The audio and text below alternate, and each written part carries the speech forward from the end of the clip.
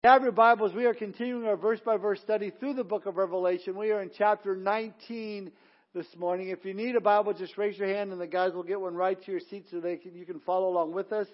Chapter 19 of the book of Revelation. Chapter 19 can really be divided into three groups, and that's how we're going to take it. We've already looked at the first part, the worship of the Lord, verses 1 through 6. Number 2, the wedding of the Lamb, verses 6 through 10, and then the war in the land, verses 11 through 21. So it kind of all is divided that way. This morning we're going to look at Revelation chapter 19, verses 6 through 10, with the title, The Wedding of the Lamb. John writes, verse 6, "And I heard, as it were, the voice of a great multitude, as the sound of many waters, and as the sound of mighty thundering, saying, Alleluia, for the Lord God omnipotent reigns. Let us be glad and rejoice and give Him glory, for the marriage of the Lamb has come, and His wife has made herself ready. And to her it was granted to be arrayed in fine linen, clean and bright, for the fine linen is the righteous acts of the saints. Then He said to me, Write, blessed are those who are called to the marriage supper of the Lamb. And He said to me, These are the true sayings of God. And I fell at His feet to worship Him. But He said to me, See that you do not do that. I am your fellow servant and of your brethren who have the testimony of Jesus. Worship God, for the testimony of Jesus is the spirit of prophecy." Let's pray.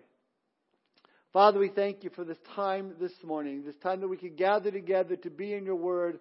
Holy Spirit, knowing that You are here to teach us and instruct us of all things, Lord, to convict us, encourage us, to give us hope. And Lord, we thank You for that. We do pray if there's anyone here that is yet to surrender their heart and life to You today, they're not born again today, they don't know You as their Lord and as their Savior, Father, that they would not leave this place without making that commitment and receiving the forgiveness of their sin. Lord, bless our time together, we pray. We commit it to You. In Jesus' name we pray.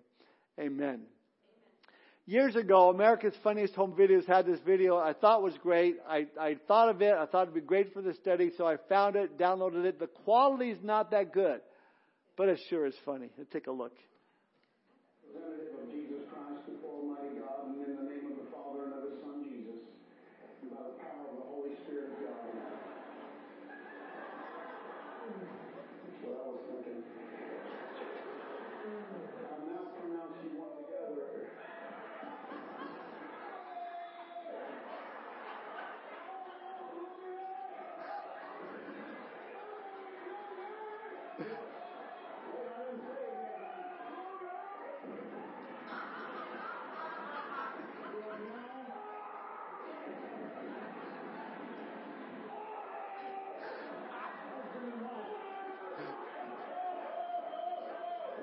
You may kiss the bride. Go ahead.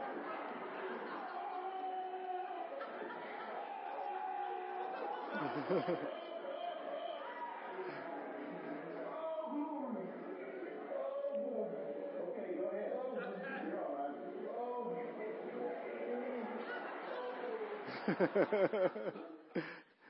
You know, when we finally get to be into the presence of the Lord, I picture that same scene. I mean, we're going to be, oh yes, this is going to be great glory. In fact, our future, it says it here in verse 6, "And as I heard, as it were, the voice of a great multitude, as the sound of many waters, and as the sound of mighty thunder, saying, Hallelujah, for the Lord God omnipotent reigns." And just exciting, exciting, exciting. Now, if you've been with us through our studies in Revelation, then you've sat through chapters 6, 7, 8, 9, all the way up to chapter 18, and you've seen it's been all about the tribulation. It's been all about trouble. We've studied the 7 seals. We've studied the 7 trumpets, followed by the 7 bowl judgments. We've seen plagues and pestilences and suffering and scorching and heartaches and sorrows and earthquakes and quite possibly all-out nuclear war and death. Finally, we come to chapter 19, and it is the glorious second coming of Jesus Christ. But it's all wrapped up in just this one little short chapter. I think if it were me writing this, I would have reversed it. I would have described the tribulation in one little short chapter and the second coming of Jesus in 13 chapters. Yet the Lord knows better than obviously you or I, because although the book of Revelation does indeed deal with the mark of the beast, the one world monetary system, the false religious system, everything else that relates to our current events going on right now, this was also written to 7 actual churches at that time. 7 real churches who were at that time being fed to the lions, dipped in hot wax, crucified upside down. In fact, by a conservative estimate, there were 6 million Christians that would die before the persecution ended. So in light of all of this, John assures his congregation that even though life is a catastrophe, and it can be very, very brutal, painful, and cruel, however bad it may get, there is coming a day when all of this will be done away with.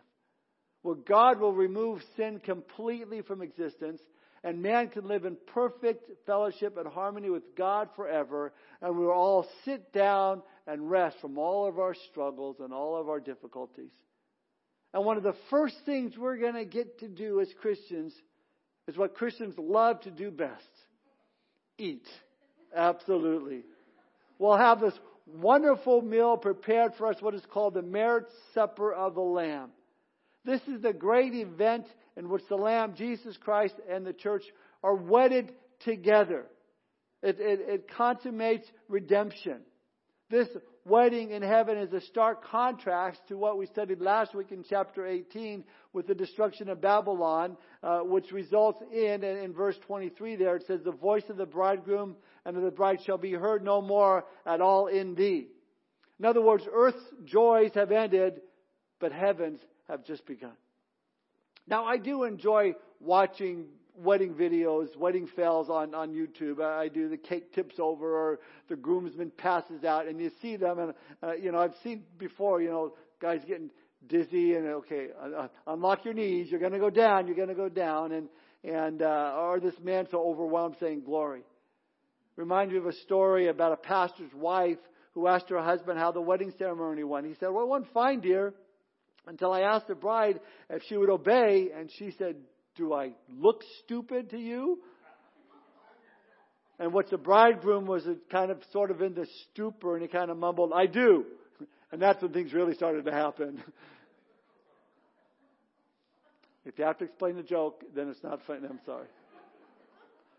Let's get to the study. If you're taking notes, we're going to see 3 things this morning. Number 1, the announcement of the wedding. Number 2, the array for the wedding. And number 3, the asking to the wedding. First, the announcement of the wedding. Look at verses 7 and 8. Let us be glad and rejoice and give him glory, for the marriage of the Lamb has come, and his wife has made herself ready. And to her it was granted to be arrayed in fine linen, clean and bright, for the fine linen is the righteous acts of the saints.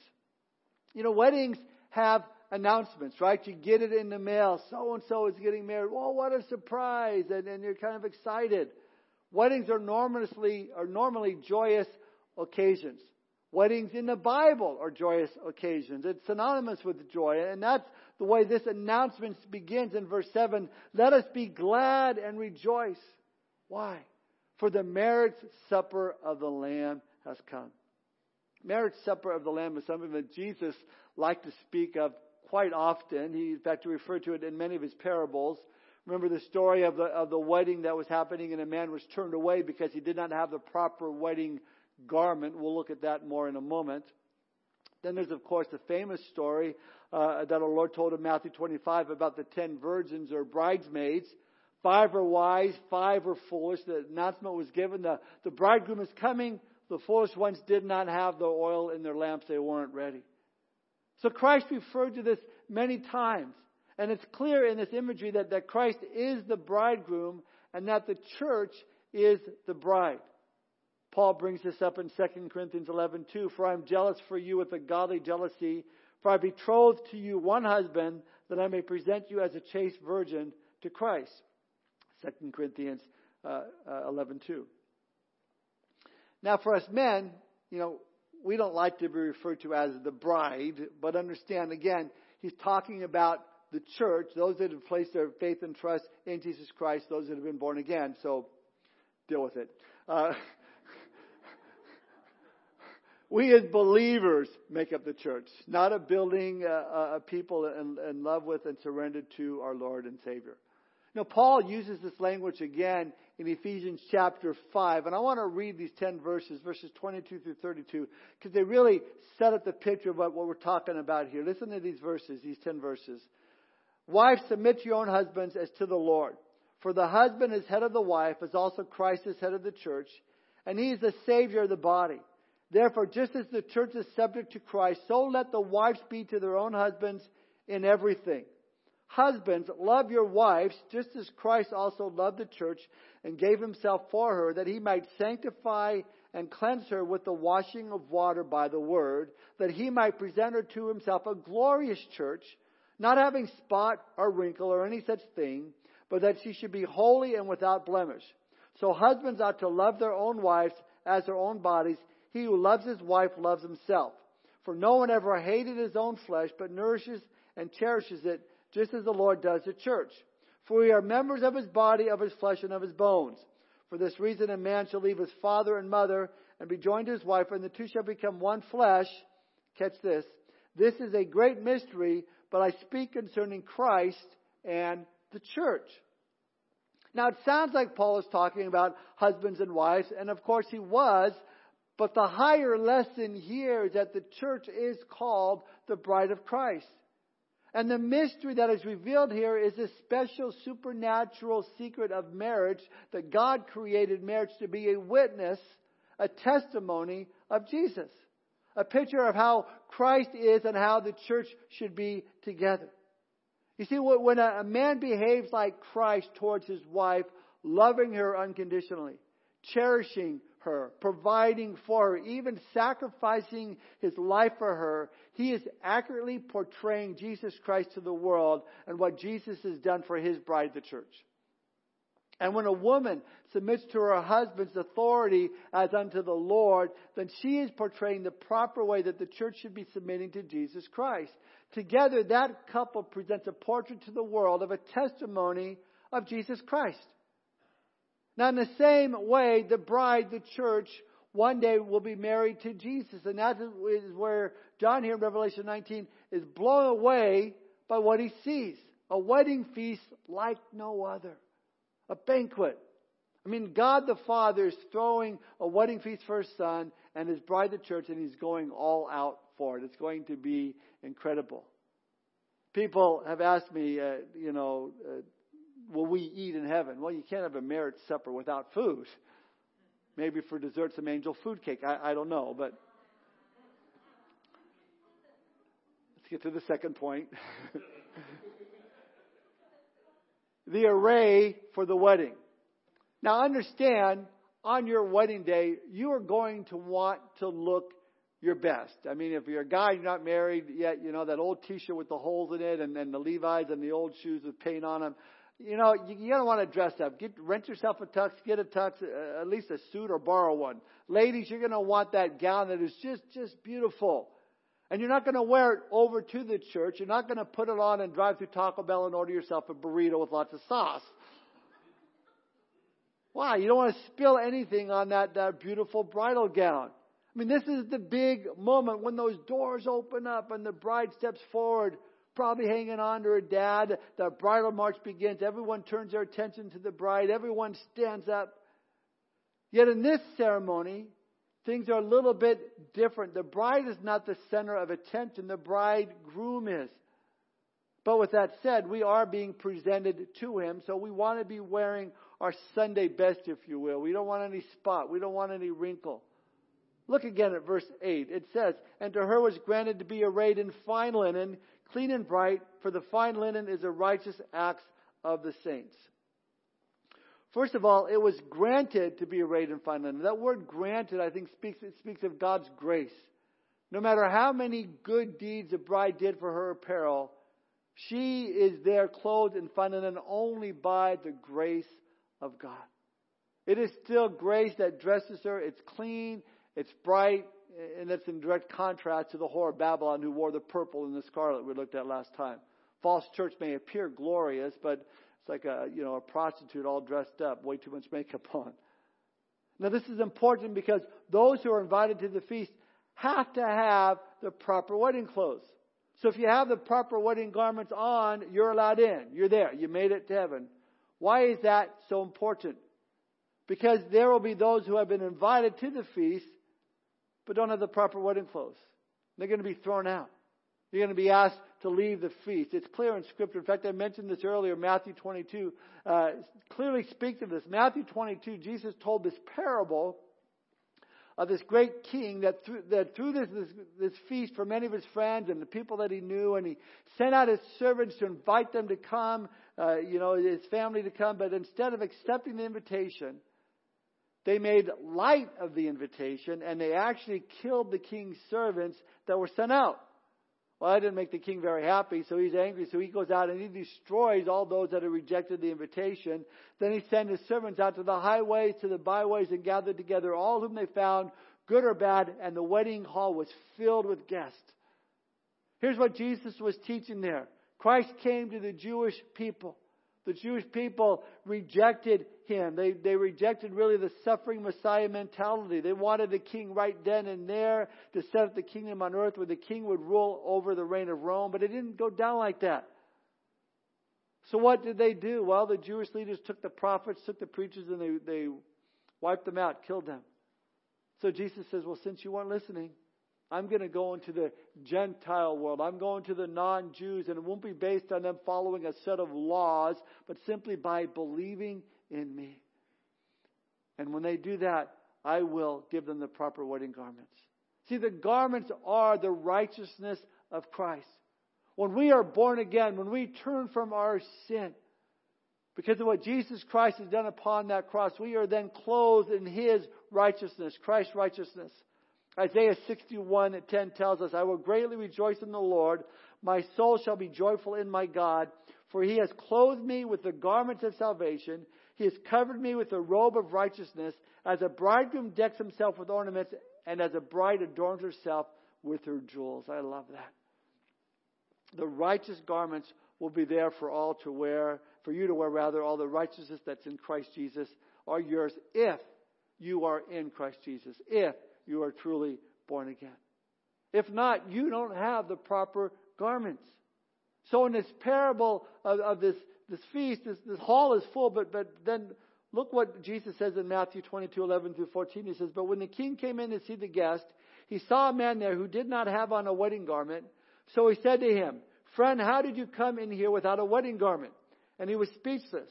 Then the king said to the servants, bind him hand and foot, take him away, and cast him into outer darkness. There will be weeping and gnashing of teeth, for many are called, but few are chosen. So you have this guy coming to this wedding banquet that says, hey, here's why I should be in. Or at least he's thinking, here's why I should be in. I've been a member of such and such church. I've done this and I've done that because I'm a good deed doer. No, it doesn't get you into heaven. Well, I should be here because I gave to charity. Nope, you can't get in because of that. See, all those things the Bible describes as filthy garments, the righteous deeds of man when it comes to salvation. Now, where is that? Well, chapter 64, verse 6 of Isaiah says this, but we are like an unclean thing, and all our righteousness are like filthy rags. We all fade as a leaf, and our iniquities like the wind have taken us away. So the guy standing there in his own righteous deeds, and Christ encounters him and says, friend, what are you doing here?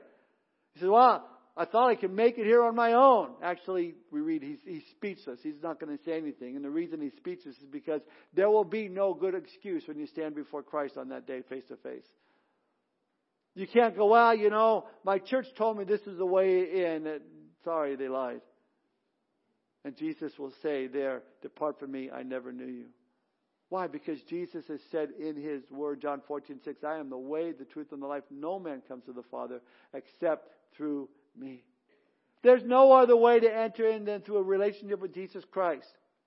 Now keep in mind, the reason that He's being thrown outside where there's weeping and gnashing of teeth is because that's the only two places left to go. I mean, it's not like God can say, yeah, there's a hell, but I'm just going to set you aside for another millennium. That doesn't work that way. No, earth is no longer going to be here. This is the end. It's not like you can, embrace that old bumper sticker theology when it comes to heaven and hell. Maybe you remember these stickers. It says, heaven doesn't want me and hell's afraid I'll take over. I mean, how many people do you think in their right mind read that bumper sticker and said, man, I feel the same way, dude? No, nobody did. No, you won't take over because there's already somebody in charge and he's about to be thrown into the lake of fire. But you see, heaven really does want you, and Jesus really does want you and loves you. So there's only two options, heaven or hell. And it's going to be really sad when it all goes down like what we read here in Matthew 22:13. Bind him hand and foot, take him away and cast him into outer darkness. There will be weeping and gnashing of teeth. But that's why John says, once again, coming back to verse 9 of Revelation 19, he's told to write, blessed are those who are called to the marriage supper of the Lamb. Oh, how happy are those that have been clothed with the righteousness of Jesus Christ, for those are the ones that are called to this great marriage supper. These are the ones that have had their sins forgiven. Now you may say, well, I understand that, Pastor, but why then does it say in verse 8, the fine linen will be clothed in is the righteous acts of the saints? Listen, don't get confused with the righteous acts of the saints with the righteousness of God, which is imputed to each believing sinner at the time of conversion. Understand, godly living is how the bride prepares for the wedding. It's like this. On the day we meet Jesus face to face, we will be clothed in His righteousness. But when we sit down at that banqueting table, we'll be clothed in our own righteous acts. You know what that means? Some of you at this great wedding feast are going to be wearing bright white sweatpants and a hoodie, basically. And others are going to be wearing this beautiful formal wear. Have you ever gone to an event where you thought the dress was casual and it was formal, or the other way around? I've done it. True experience. Joey, my son, was playing football at Glendale High School as a freshman, and they had a freshman football banquet. So I come in a t-shirt and some Levi's and some tennis shoes, and I get in there, and he's there in suits and ties and sport coats, and I'm like, man, I'm underdressed. So then he transfers to Kickapoo, and they have the football banquet the next year, so I put on the suit, sports jacket, and everything. They're in t-shirts and Levi's. I'm thinking, I can't win. Listen, the marriage supper of the Lamb dress should be formal. I'm just telling you this because I don't want you to be embarrassed, okay? But if you come in sweats and a hoodie, you can't blame God because this is all that you gave Him to work with. So if you have any sort of fashion sense, you won't let that happen. Begin now to serve, give God with your time and your effort and your money and your passion. Lay up for yourselves treasures in heaven where moths don't corrupt, where moths can't get to your garments. Listen, all that you do for the Lord with love in your heart is weaving for you a beautiful wedding garment for that day. You'll be arrayed beautifully. This brings us to our final point. We had, number 1, the announcement of the wedding. Number 2, the array for the wedding. Number 3, the asking to the wedding. Look at verses 8, one more time, and verse 9. And to her is granted to be arrayed in fine linen, clean and bright, for the fine linen is the righteous acts of the saints. Then he said to me, write, blessed are those who are called to the marriage supper of the Lamb. And he said to me, these are the true sayings of God. Now at this point, I can picture John in Revelation 19. He's not even writing any longer. He's just kind of in awe of the whole thing. And in verse 9, he has to be reminded to write. Then he said to me, write. Because I can picture him just like, wow, his eyes big as golf balls, just looking around and they snap out of it. Hey, write this down. Blessed are those who are called to the marriage supper of the Lamb. And you can imagine why. This is heaven. This is magnificent. He's kind of just looking all around. Maybe it's like this poem called The Best Poem in the World. It goes like this. I was shocked, confused, bewildered as I entered heaven's door. Not by the beauty of it all, nor the lights or its decor. But it was the folks in heaven who made me sputter and gasp. The thieves, the liars, the sinners, the alcoholics, and the trash. There stood the kid from 7th grade who swiped my lunch money twice. Next to him was my old neighbor who never said anything nice. Bob, who I always thought was rotting away in hell, was sitting pretty on cloud 9 looking incredibly well. I nudged Jesus. What's the deal? I would love to hear your take. How did all these sinners get up here? God must have made a mistake. And why is everyone so quiet, so somber? Give me a clue. Hush, child, he said. They're all in shock. No one thought they'd be seeing you.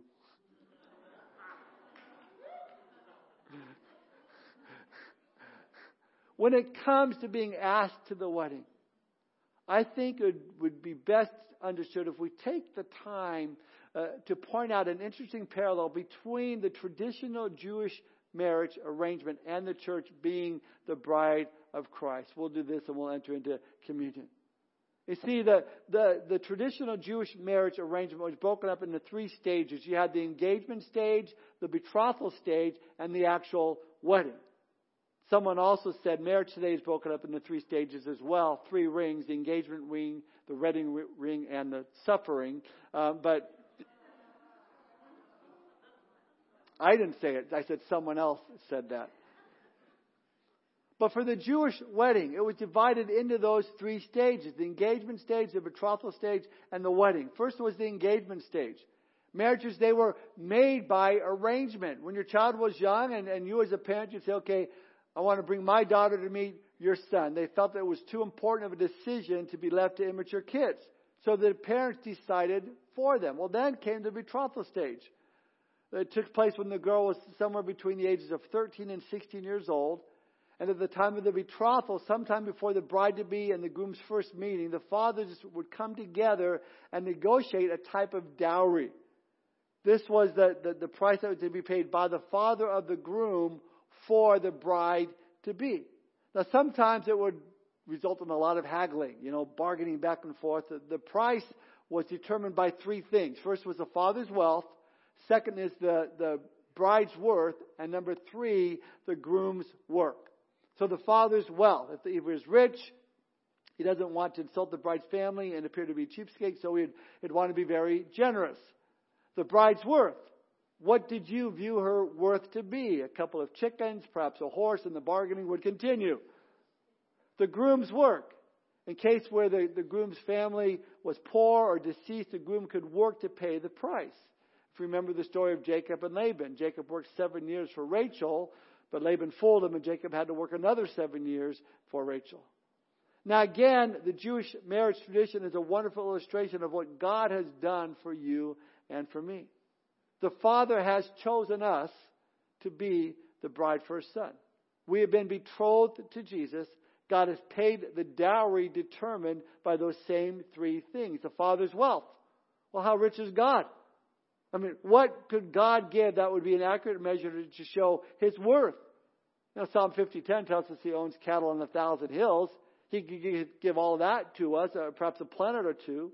After all, He spoke, the world into existence. What would be a great worth for God to give? Something He already gave. John 3:16. For God so loved the world that He gave His only begotten Son, that whoever believes in Him should not perish but have everlasting life. So it costs the Lord greatly for us to be the bride of Christ. Secondly, the worth of the bride. How valuable are you and I in the eyes of the Lord? The Arabs have a story. It's part of their folklore. Story told of an Arabian man who had one daughter so plain he doubted anyone would ever want to marry her.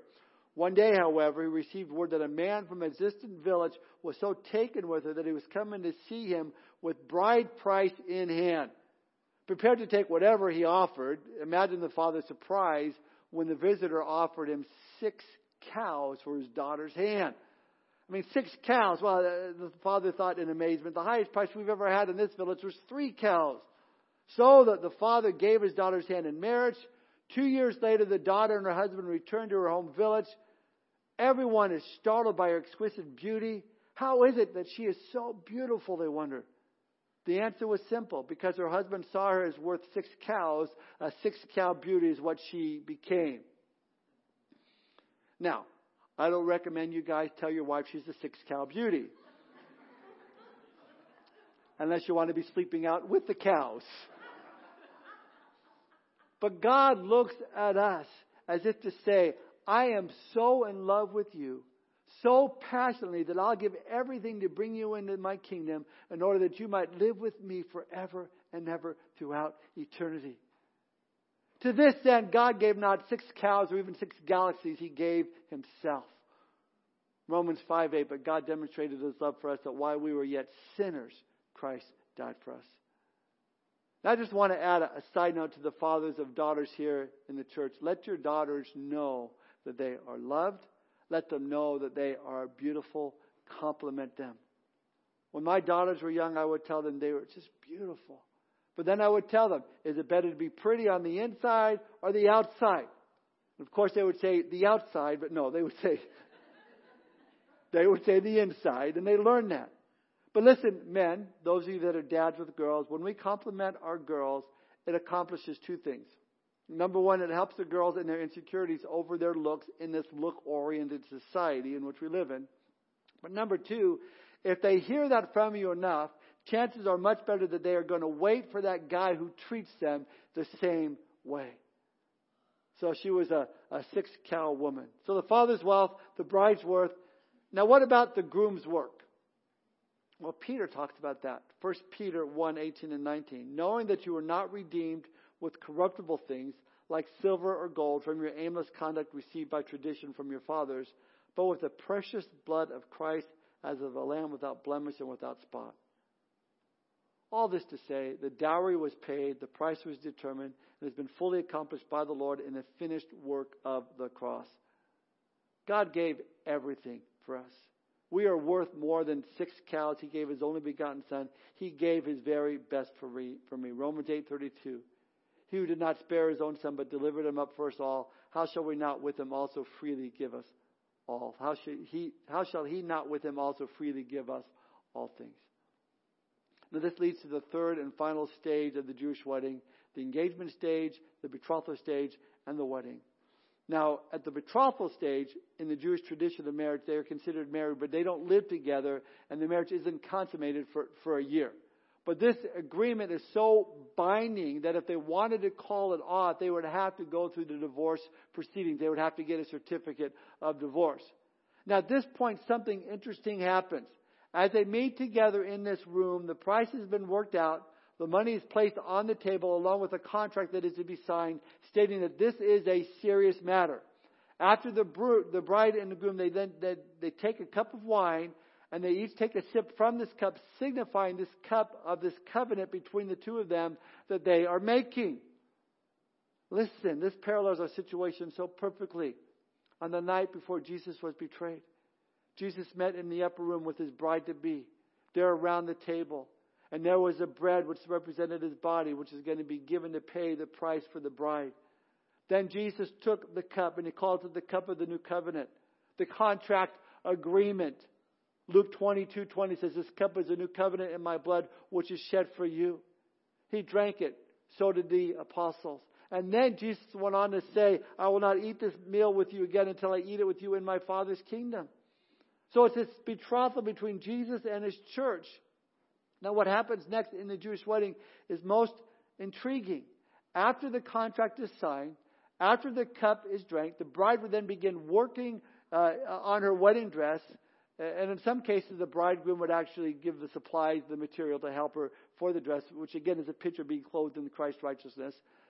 So then what's the bride doing? So that's what the bride is doing. What about the groom? Well, the groom, during this betrothal stage, he would, as a young man, return to his father's house, where he would begin construction on what was called in Hebrew a little mansion, a room built on his father's house. Which, if you remember what Jesus told His disciples after they had eaten in the Last Supper, after the bread, after the cup, Jesus said in John 14:2 and 3, in my Father's house are many mansions. If it were not so, I would have told you, I go to prepare a place for you. And if I go and prepare a place for you, I will come again and receive you to myself, that where I am, there you may be also. I love that. So in the Jewish wedding, the groom would start working, but it was the father who determined when the house was finished. Jesus said in Matthew 24:36, but in the day and the hour no one knows, not even the angels of heaven, but my Father only. But the bride-to-be would get reports. She was aware of the time. She was aware of the seasons. In the same way, we don't know the day or the hour that the Lord is going to return. But we are definitely aware of the times and the seasons. And as we have been studying, we know that there is nothing to prevent the next step in Bible prophecy from being fulfilled, which is the rapture of the church. And it could take place at any moment, even right now. I've said that enough over and over again. Why? Because this is what's important. To be ready. You see, in the traditional Jewish wedding, the bride would get the reports on how the groom's work was going, and she would know that the day was getting closer and closer. When she would finally hear, the house is done, the bridegroom is coming any day now. So she had to be ready. Lamps had to be trimmed and burning, ready to go, because the groom could show up at any moment. Now here's what happened at the third stage of the wedding day. The trumpets would sound, and there would be a shout that the bridegroom is coming. People wake up, the wedding is today. 1 Thessalonians 4:16 and 17. For the Lord himself will descend from heaven with a shout, with the voice of an archangel, and with the trumpet of God, and the dead in Christ will rise first, and we who are alive and remain shall be caught up together with them in the clouds to meet the Lord in the air, and thus we shall always be with the Lord. The actual ceremony took place outside under the stars. Contract would be read, blessing pronounced upon the couple, and off the couple would go to the father's house, to the little mansion, and there the marriage would be consummated. Now outside the door of this little mansion was the best man, the friend of the bridegroom. That's what John the Baptist called himself, not the Messiah. John the Baptist said he was a friend of the bridegroom, called to prepare the way for the bridegroom. Listen to what John said of himself in John 3:28-30. I'm not the Christ, but I've been sent before him. He who has the bride is the bridegroom, but the friend of the bridegroom, who stands and hears him, rejoices greatly because of the bridegroom's voice. Therefore, this joy of mine is fulfilled. He must increase, but I must decrease. See, the best man would stand outside the door, and once the marriage was consummated, the bridegroom would yell out, okay, or not okay.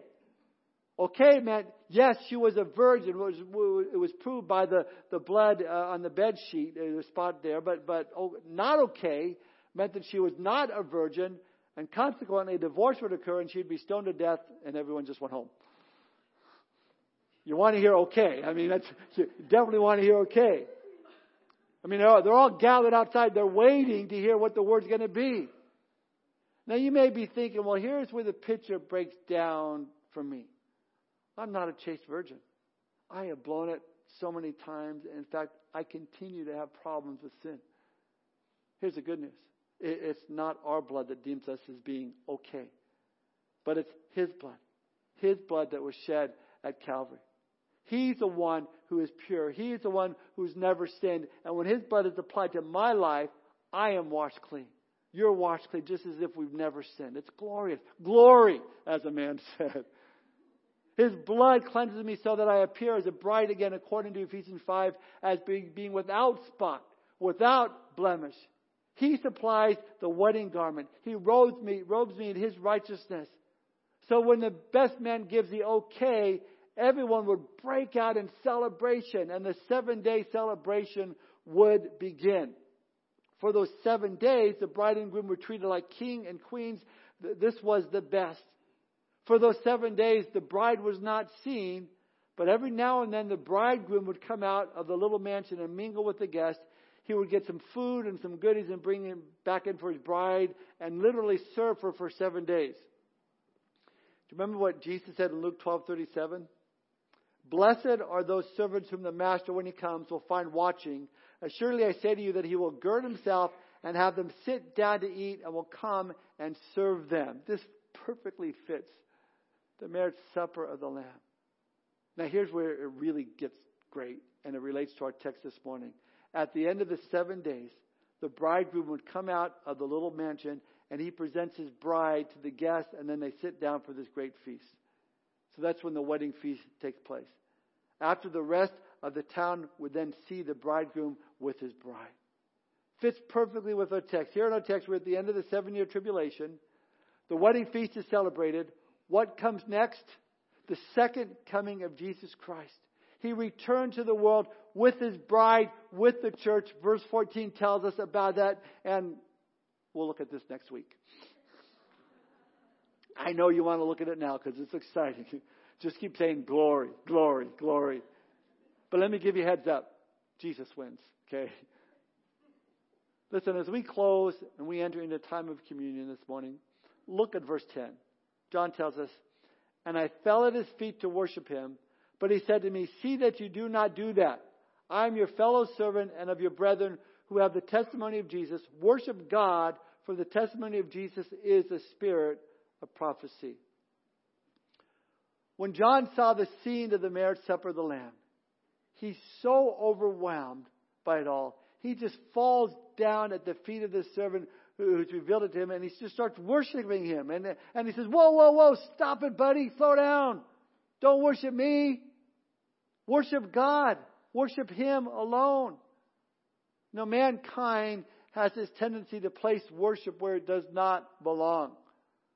I shared this before, but it's worth repeating. I'm told that over in Rome at St. Peter's Basilica, you'll find a statue of St. Peter, in which his toe has been totally kissed off. The statue of St. Peter has had his toe kissed so many times that it's literally worn off. And you think, well, wait a minute.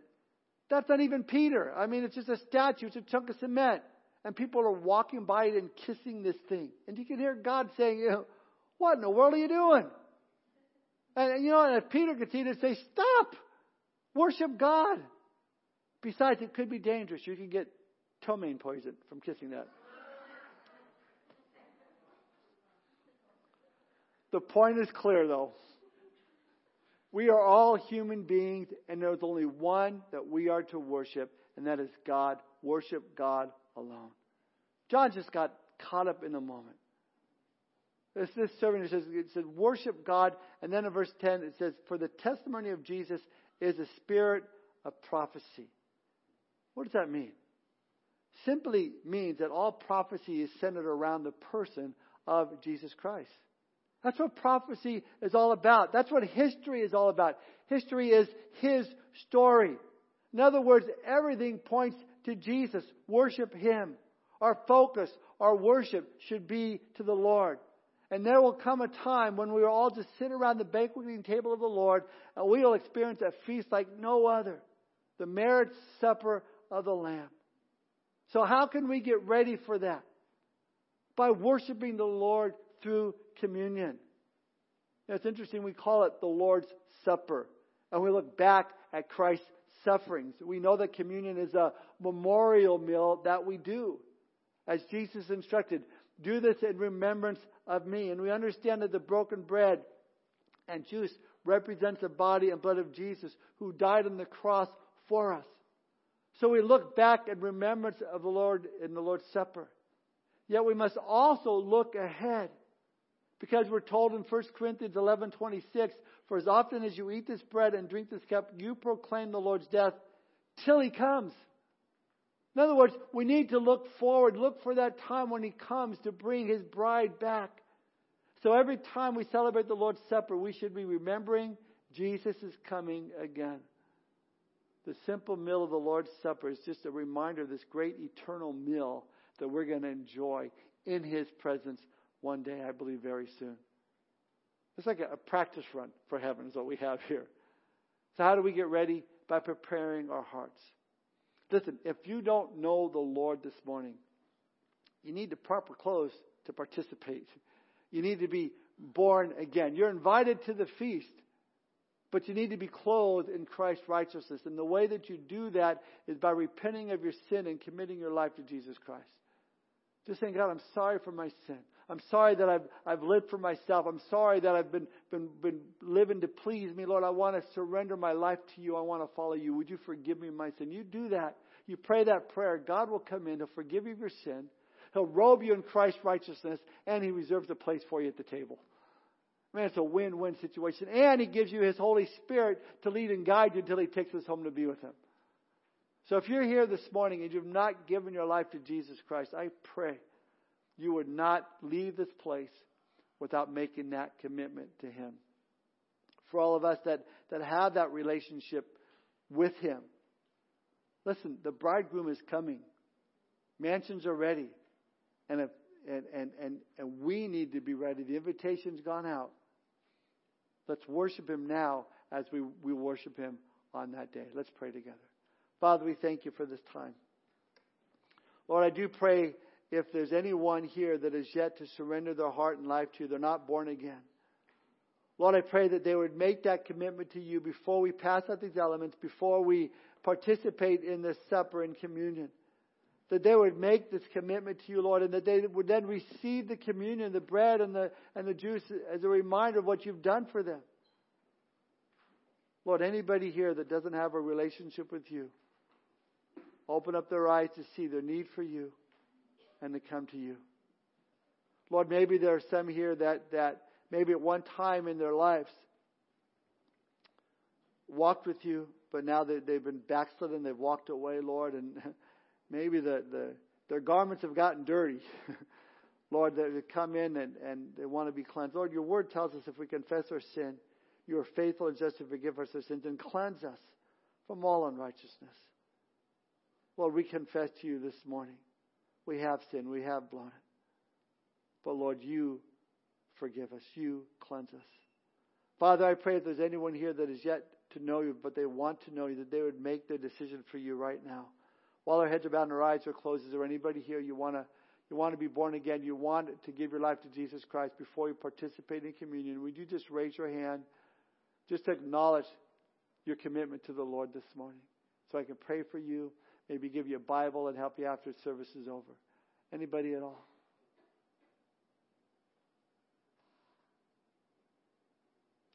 Again, Father, we thank you for this time.